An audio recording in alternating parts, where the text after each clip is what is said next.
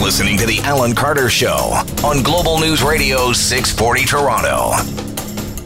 Thank you very much for spending some time with us this noon hour. There is a lot going on in our city and in our country, and much of it very concerning, very pressing. So we've got a lot to get through this hour, and I'm glad you could spend some time.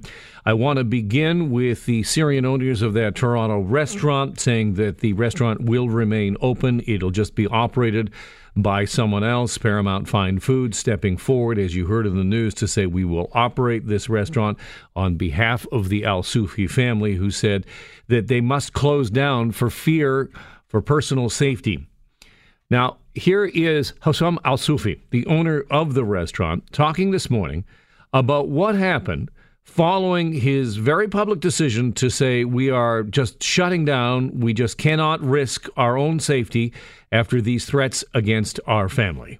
We received hundreds of heartfelt messages from people all over Canada offering their support and solidarity.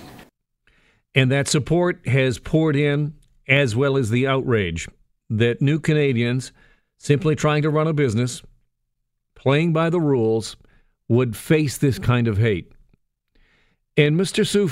Al Soufi, said that he recognized the symbolism of this, that if he allowed his restaurant to be closed, that would send a message to the hate mongers, to the intolerant out there, that a threat would get what they wanted, and that simply cannot stand. The restaurant, as we mentioned, will be operated by Paramount Fine Foods. Here is more of Mr. Al Soufi. I remain fear for my family, well-being and safety. And that is always will be my first concern. That said, Mr. Faqih extended his support to us and kindly offered to keep Soufi's door open under his management until our family feels healthy and safe again. Please know that we are determined to make amends with Mrs. Marston and her lovely family, and Hamilton community as well. And we will continue to promote this message of tolerance, peace and love. That was Mr. Al Soufi speaking this morning, talking about the outreach to the elderly woman who was blocked from attending a Maxime Bernier news conference. This is what started all of this. If you don't know the backstory, the threat stemmed from that September event when the PPC leader, Maxime Bernier, was holding an event. And the family, the Al Soufi's family, eldest son, attended that. The event became a source of controversy because a crowd, you may have seen this video, a crowd of people blocked access to the venue, and you could see an elderly woman trying to enter the venue and being blocked by it, and that has caused a lot of outrage. And Mr. Al Soufi was asked about his son, who was not at this press conference today, and what he has told his son. Look, I love my son, and I'll keep loving him all the time. Kids do mistake. Our job is to correct their mistake, not to kill them for that. You know? But would you discourage of course. He doesn't need discouragement now. He learned in the hard way. So, you want to get something to eat? You a little hungry this lunch hour? I recommend a Queen Street West eatery. Show your support where it belongs. It's outrageous. It's terrible, and I think we can all be a little bit warmed by the response to this. It is unfortunate that has come to this in our city. And it is also incredibly unfortunate what is happening in Hamilton. It is beyond comprehension. The funeral Saturday now for that 14-year-old boy, Devon Selvey, who was stabbed to death in front of his mother. And his mother yesterday had a press conference that I think just tore at the hearts of every parent. And she explains how the bullying of her son began at this Hamilton High School. Second day of school, they were jumped and chased over to Huskies. And then that night, they jumped them to take Brody's bike and Devon's bike. And Devin told Brody and Zach to run, and he told the kid to take his bike and leave his friends alone. This is where things become systemically concerning. Obviously, this is a tragedy on such level, and our hearts break for this family and break for that mom. But listen to what she says about the administration at the school. They suspended the one kid, and then he was not supposed to be on school property, and then he showed up Monday on the school property knowing that Devin wouldn't go back into the school because he was there. And so all of these messages, there's all of these indications that something was horrible here, everything that mom and all of the parents tried to do, and this is the response from the school board.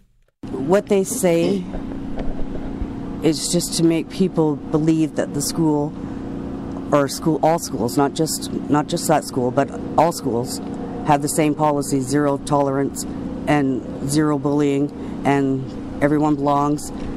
And it's not true. And no one's held accountable for it. It keeps happening. No one is held accountable. And we can all wear pink shirts all day long. We could just festoon ourselves in ribbons, but it doesn't make any difference if there is not action, if there is not action behind it.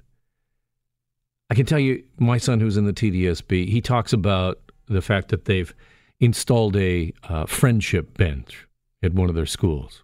And you know what the kids call it? They call it the bully bench.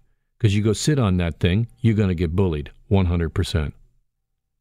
And that, I mean, the kids just know that all of this stuff that we as parents try and do, it doesn't add up to anything if the adults in the room don't step up. The Minister of Education was asked about this. He said there's going to be an investigation. He said if people need to be held accountable, they will be held accountable, but also that this is not limited to Hamilton.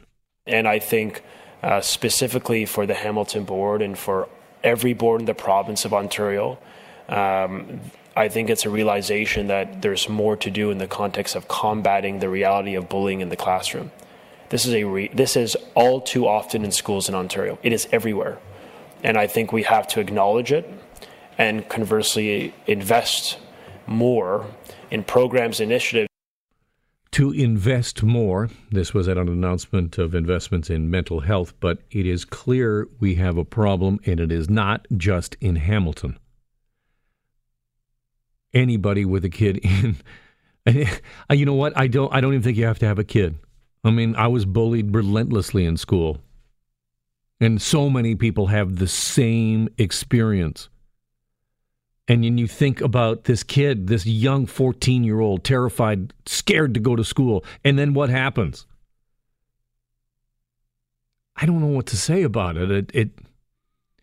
It's got to be, there has to be accountability, yes, but there has to be an understanding that all of these symbols that we walk around and, oh, aren't we doing so well? We talk about mental health. We talk about bullying. Put on a hat. Go for a walk. Do a 5K. Raise some money. And at the end of the day, it's no different. It's discouraging. And my heart breaks.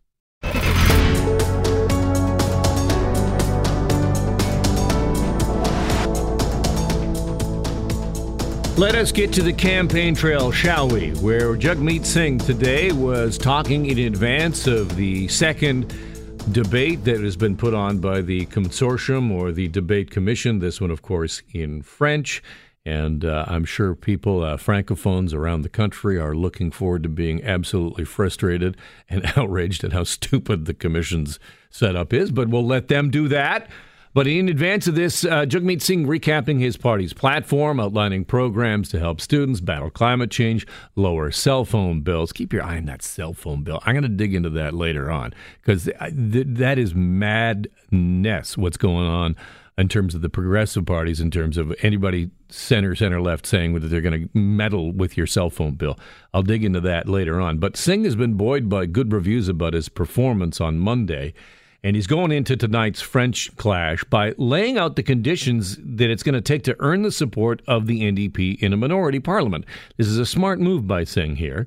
And basically what he's saying is the following things have to be met to be able to gain NDP support to prop up a minority parliament. And that would be a national pharmacare, dental care program, more affordable housing, and eliminating interest on federal student loans, and a tax on the super rich, and action on climate change. That's a laundry list, but at the end of the laundry list, and here he is talking about why he's saying this, he throws one more in here for good measure. Listen to this. I want to make it clear that no matter what Canadians choose, these are our commitments. These are what we're going to fight for. These are the things that people will know. If you vote New Democrat, if you get more New Democrats in place, these are our 6 urgent priorities that we're going to fight for immediately. We also want to make it clear that we want to ensure that people aren't in this position again in the future, where they have to worry about who they vote for. And that's why proportional representation is one of our key commitments. So people can know that this will never happen again if you vote New Democrat. That is just like a jab to the middle of to Justin Trudeau. Oh, hey, proportional representation, electoral reform.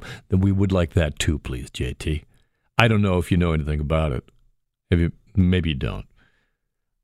Meanwhile, on the Conservative trail, man, is politics a cold, cold business. This from the Globe and Mail. Supporters of former Conservative Cabinet Minister Peter MacKay are now laying the groundwork for a possible leadership bid in the event that Scheer is unable to defeat the Liberals on October 21st. Man, we would have gone to the polls. We had like more than a week to go. It's like, hey, you know what?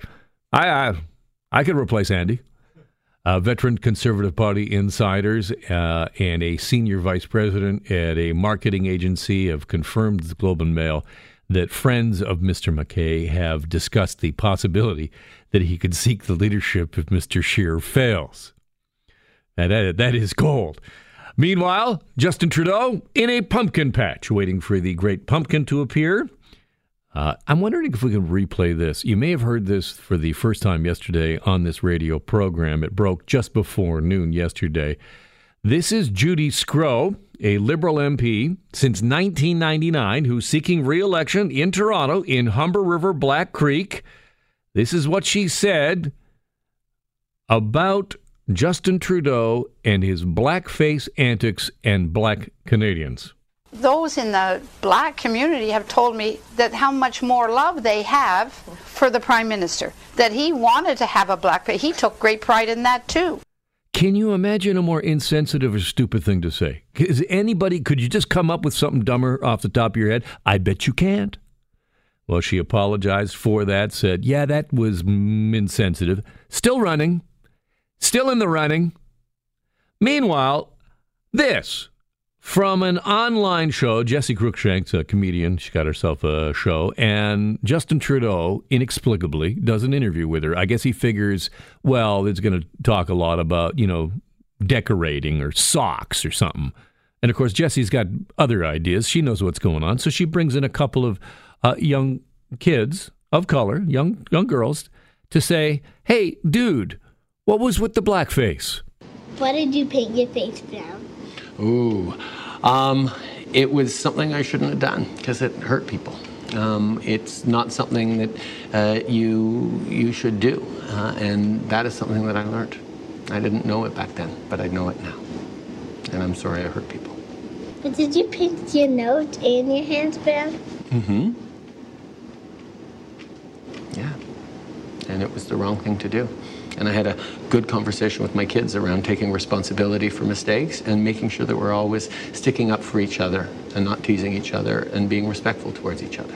And I'm sorry that I hurt you as well. I'm sorry that I hurt kids who, get, face teasing and discrimination because of the color of their skin. That's just not right in this country or anywhere around the world. We all have to work together to make sure that that doesn't happen. Okay? Okay, that's Justin Trudeau being wickedly awkward there. What is with the Liberal war room? Like Hassan Minhaj didn't teach you anything about that? Like, this is a comedian. What could possibly go wrong? And this goes to a central theme that I heard last night at the Ipsos headquarters. They had a bit of a soiree last night talking about polling. There were canapes. Enjoyed that. And what they talked about was that the Liberal war room seems to have gone into this campaign with the theory that they were out in front. They're not. and that Justin Trudeau is an asset on the campaign trail. He has not been. Sean Simpson joins me on the line from the Ipsos headquarters. Did you sleep at the office last night, Sean? Yeah, for a couple hours. Anyway. I'm still waiting for that pumpkin to appear. Well, we talk about the polling, and I want to start with what you heard from Mr. Singh there at the top. Smart there. He just kind of saying, these are the conditions, this is what we're going to impose, trying to already head off what's going to come, which is a desperation move from the Liberals where they say, a vote for Singh's a vote for Scheer. Yeah, well, he can promise anything he likes at the moment because he's not the one who's going to have to deliver on it. But he can certainly put pressure on the government, probably Liberal government or Conservative government, to deliver it. But politics and power make strange bedfellows. And so he may find that he's got a little bit more wiggle room than he lets on at this particular point. Really, he can swing for the fences. There's really little downside for him. I mean, when you're seeing the numbers there, we've seen a slight uptick, and I understand that you may get fresh polling back, either today or tomorrow, post-election on how Mr. Singh has done? Well, actually, we like to let these things play out in the media a little bit. And, of course, there's a French language debate tonight. So we'll be back in field over the weekend with fresh results. Yeah, with fresh results while everybody's still digesting their turkey and stuffing. Yeah, see, I was eating canapes probably when they said that last night at your event. That's okay. I'm just sitting over there by the bar going, this is fantastic.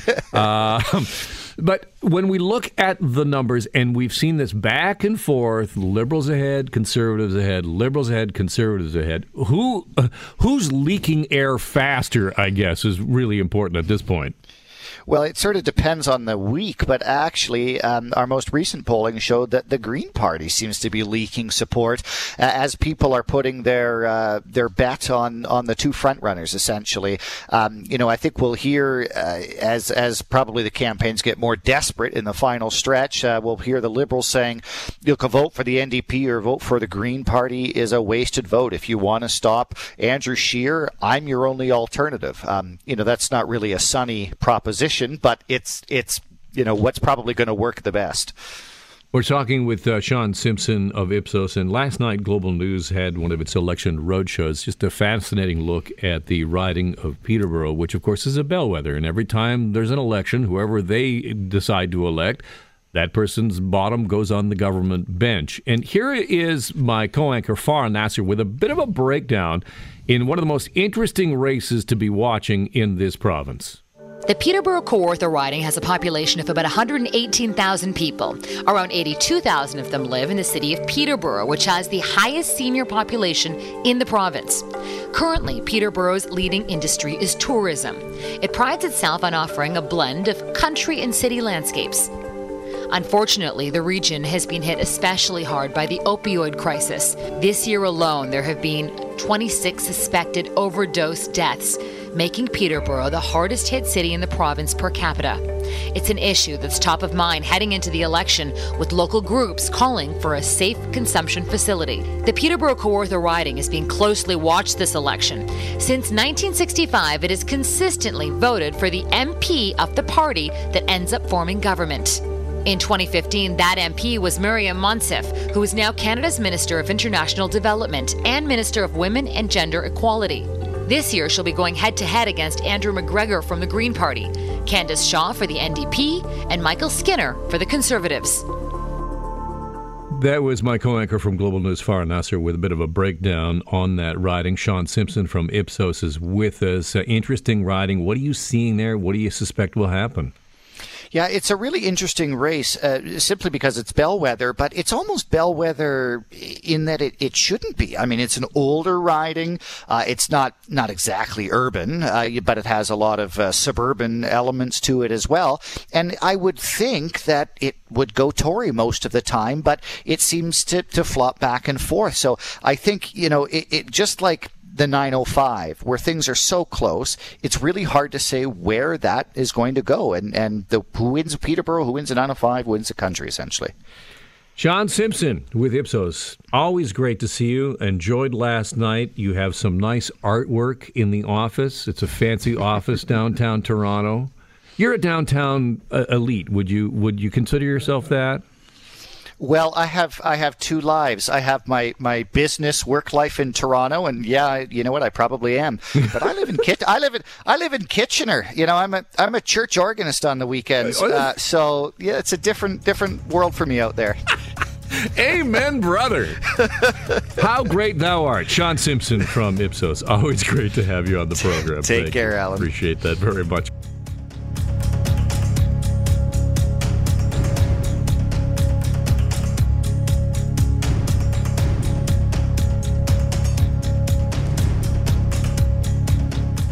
Whoa, I just noticed this on Twitter. This just popped up. In the last segment, you may have heard me talking about this Globe story that says Peter MacKay is forming a leadership group to look into maybe being the next leader of the Conservatives if Andrew Scheer doesn't manage to actually win on the election. Well, this just popped up just moments ago on Twitter from John Capobianco, who was quoted in that story, and it says, "I mistakenly speculated to Robert Fife, which resulted in today's Globe story. It gives the impression I do not support my leader, Andrew Scheer. This is totally false.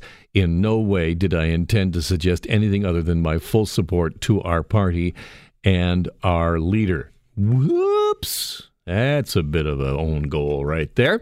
Let's get you updated on what's going on in the NBA and the NBA in China. All of the usual media sessions surrounding the Lakers-Nets preseason game in Shanghai today, including a scheduled news conference by the commissioner and post-game news conferences with teams, all canceled.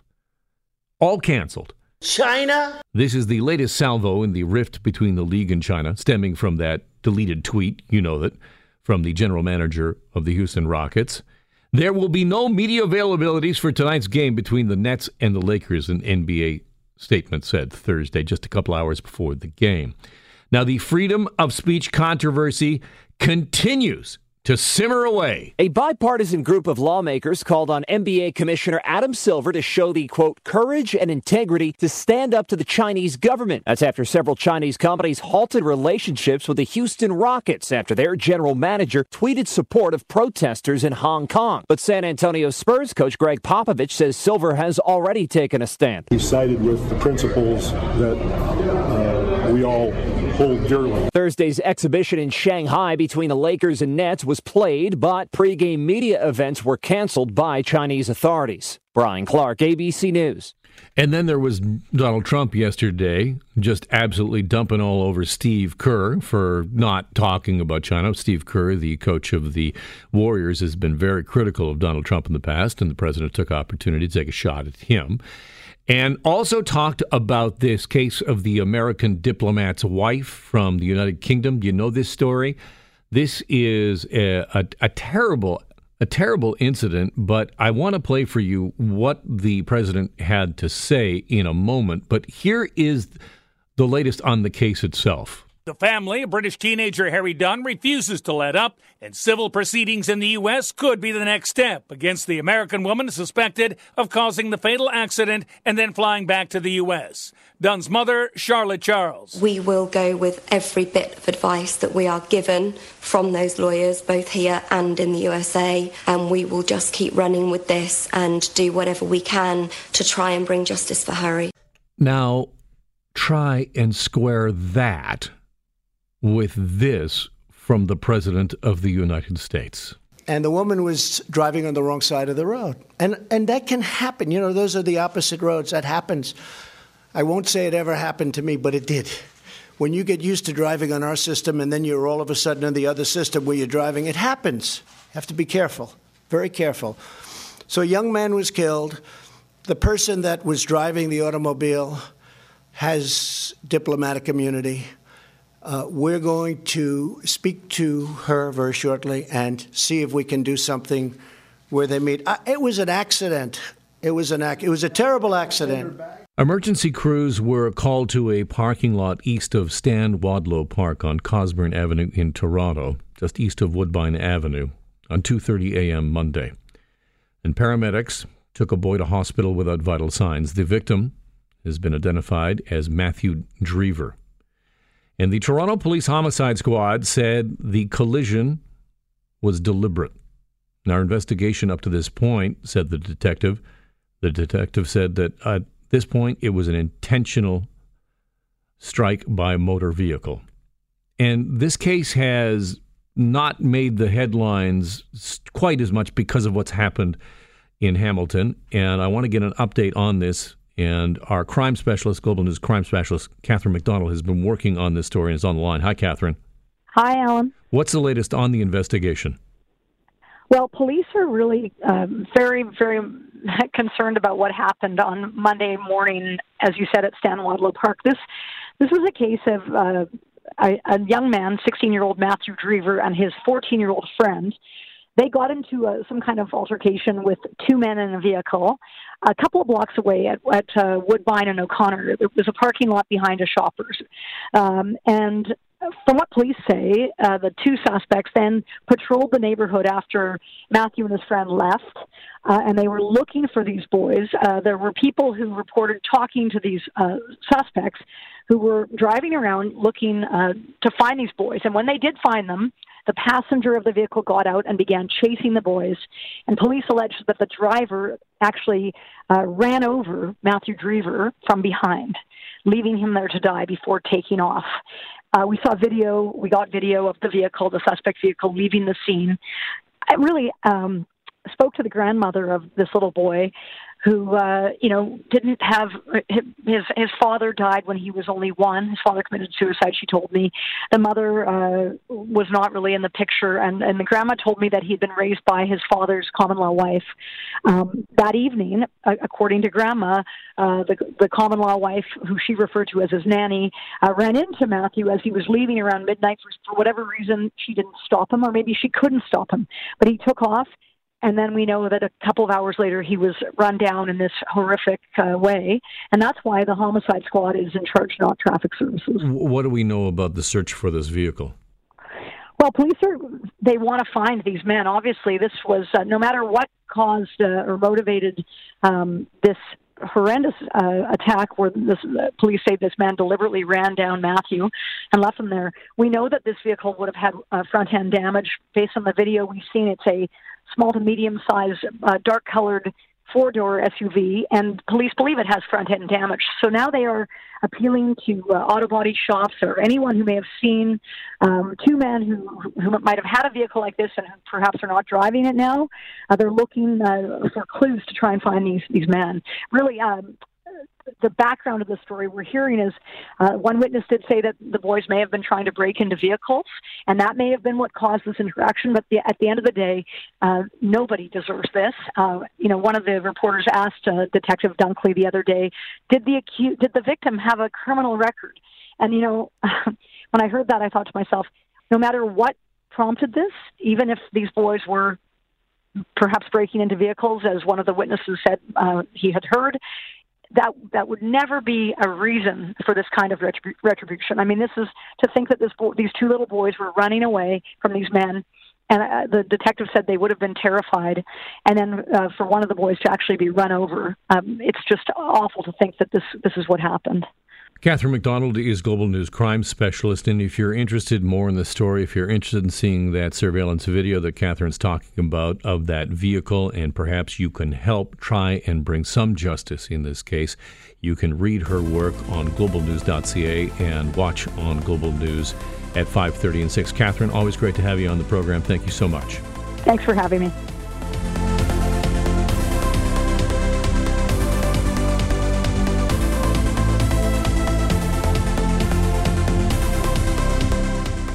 Welcome back to the program. As you know, I am a hard-nosed political journalist. No fun. I just get right in there. I ask the tough questions. And sometimes, you know what you need is you need a different kind of questioner when it comes to politics to get the answers that you want. And we've seen that with Justin Trudeau, who likes to go and talk to comedians for some reason because he thinks it's going to be easier on him. And then he gets Hassan Minaj'd. And that doesn't look very good for anybody.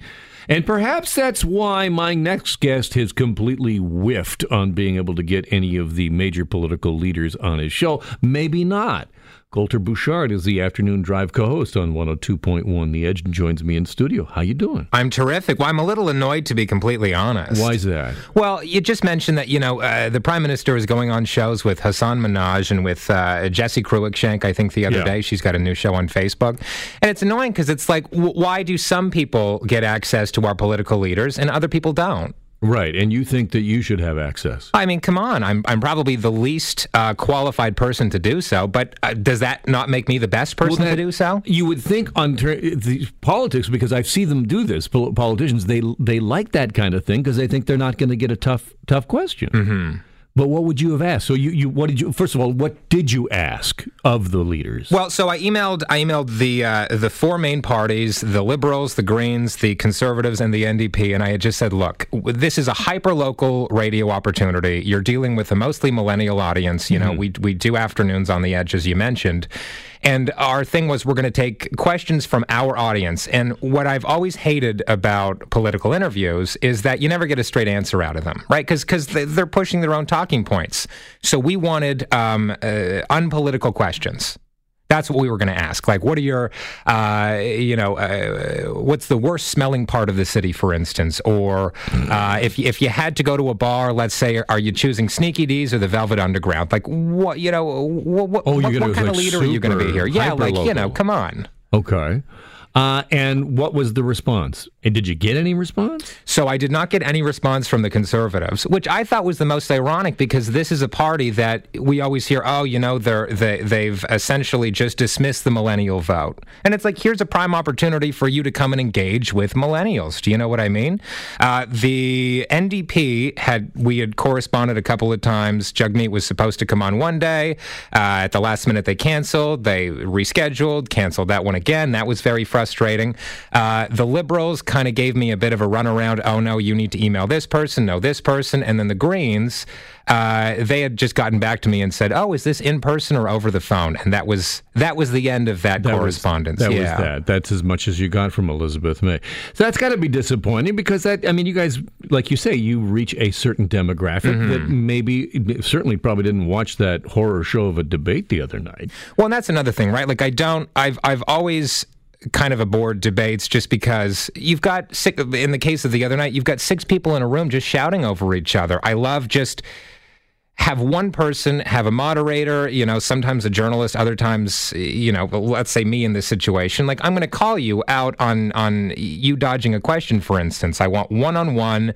And it's just unfortunate that this couldn't come to fruition. Have you done any political journalism? You asked leaders questions. I mean, I do it all the time, and sometimes I think it's really valuable to have a new, fresh set of eyes on it. Well, I'm not a journalist. I don't pretend to be. I don't play one of the movies. I read the paper every day. I stay up to current events. Informed. That's still the same thing. I mean, whatever. Yeah, I would say I'm probably more informed than the average voter, just because it's part of my job, right? Like, I host an afternoon radio show, and you kind of need to know what's going on. You know what it's like, right? Yeah.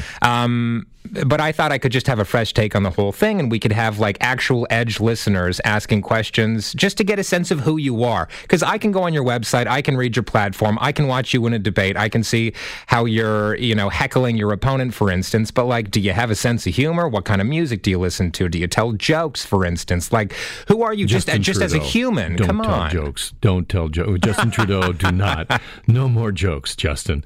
All right, Colter Bouchard's with us. He's the afternoon drive co-host on 102.1 The Edge, and he has not been able to get any of those leaders on his program. Are you still trying? I'm assuming you're still holding out hope. Every week I send out another batch of emails, and at this point they're either annoyed at me and have blocked my email, which I would understand. I'm a very annoying person. You can hear my voice right now. Inconceivable. How long have you had that ready for? He just stands on the side. And that is one hell of a producer. Yeah, thank you. Well, all right. Best of luck for you. Would you stick around while we do a couple other quick stories? Of course, please. Okay, I want to start with this because we have Thanksgiving coming up, and I've talked about in the program about the fact that I have a vegan coming I'm hosting, and I have vegans coming. And I'm excited about the vegans being there, but I don't know how to handle vegans at Thanksgiving. So I've got a vegan in my family, okay? Okay, yeah, what do you do? We've been touched just like your family has. It's my sister-in-law. Her name's Danielle. She's lovely. She's a vegan. And she brings her own food, and I love her for it. Okay. You know what I mean? She'll show up with a Tupperware container. She's got some vegetables. She's got some bread. She's got whatever. She'll share if you're interested. Yeah, my niece is a vegan, and she brought vegan cheese last time and offered it around. And I'm telling you, that was the most revolting. Like that thing just laid there, and it was untouched. And I will tell you, I don't mean to be telling stories, but I think she might have consumed some brie after she just went, because there was a big baked brie right beside her, green snotty looking thing. This is a survey, and I want to know if you know the answer to this. Okay, a survey on the most popular vegetable. Now this is an American survey, but we can assume that it's probably American most popular vegetable, ribs. Yes. 2,000 Americans were asked which vegetable they liked and disliked the most. Overall, 91.4% of respondents enjoy eating corn. Boom. Is it? It is. Here's the thing, because I've often heard that corn and potatoes not technically vegetables. Potatoes, extremely close second at 91.2%. Okay. Carrots and tomatoes tied for third. Rounding out the top 5, onions, green beans, which tied with the 5th most popular veggies. All right, how about the most hated vegetables? Nearly 3 in 10, 27% say they dislike turnip. Brussels sprouts. Turnip is your correct answer. See, I'm a huge fan of Brussels sprouts, and I love turnip too. So again, what does that tell you about me, right? You probably should be vegan. Next on the dislike list was beets, followed by radishes, Brussels sprouts rounding out the top 4. So there you go. Yeah, I want to be at that dinner. Have some more beets. Beets for everyone. This one out of Missouri, and I'm wondering if you think this is a good idea here. In Springfield, Missouri, they have now started to put little red flags beside dog turds. And on the flag it says, "Is this your turd? Because that's absurd." And another one says, "This is a nudge to pick up the fudge." Okay. And what they do is they put these flags on it, and then they post it onto Facebook to try and shame. I don't know what they're shaming, but they're just showing dog feces. Do you think we could do that here in this city? Because we got a dog poo problem here. Well, we absolutely do. Here's the problem. Half of the city would be triggered, right? Oh, my God. Are you calling me out on my own malfeasance? I'm triggered by that. I can't tell you. I'm triggered. I'm so triggered. I'd love to see that, because it's a huge problem, and it's a huge problem like inside my apartment building, for instance. Do you know what I mean? Like, you see it in the elevator sometimes, and it's like, well, what are you doing? The dog's just taking a deuce right in the elevator? And here's the thing, like, I get it, maybe you don't have a plastic bag. Although if you're walking a dog in squalor, if you're walking your dog, you should have a plastic bag on you. But if you don't, like, I think it's incumbent upon you at that point to take off your jacket, take off your coat, your shirt, whatever, and use that to scoop up the excrement. Just put the poo in your Come on. Put the poo in your shoe. There you go. I have one final story here. Thank you so much for being on the program. I love the Gator stories, Coulter. So here it is. Authorities say they have arrested a Florida man who provoked a small alligator into biting his arm by pouring beer into the animal's mouth. Okay. So this 27-year-old was charged with unlawfully pouring beer into an alligator. So there is a waste of booze and a mad alligator. Alligators?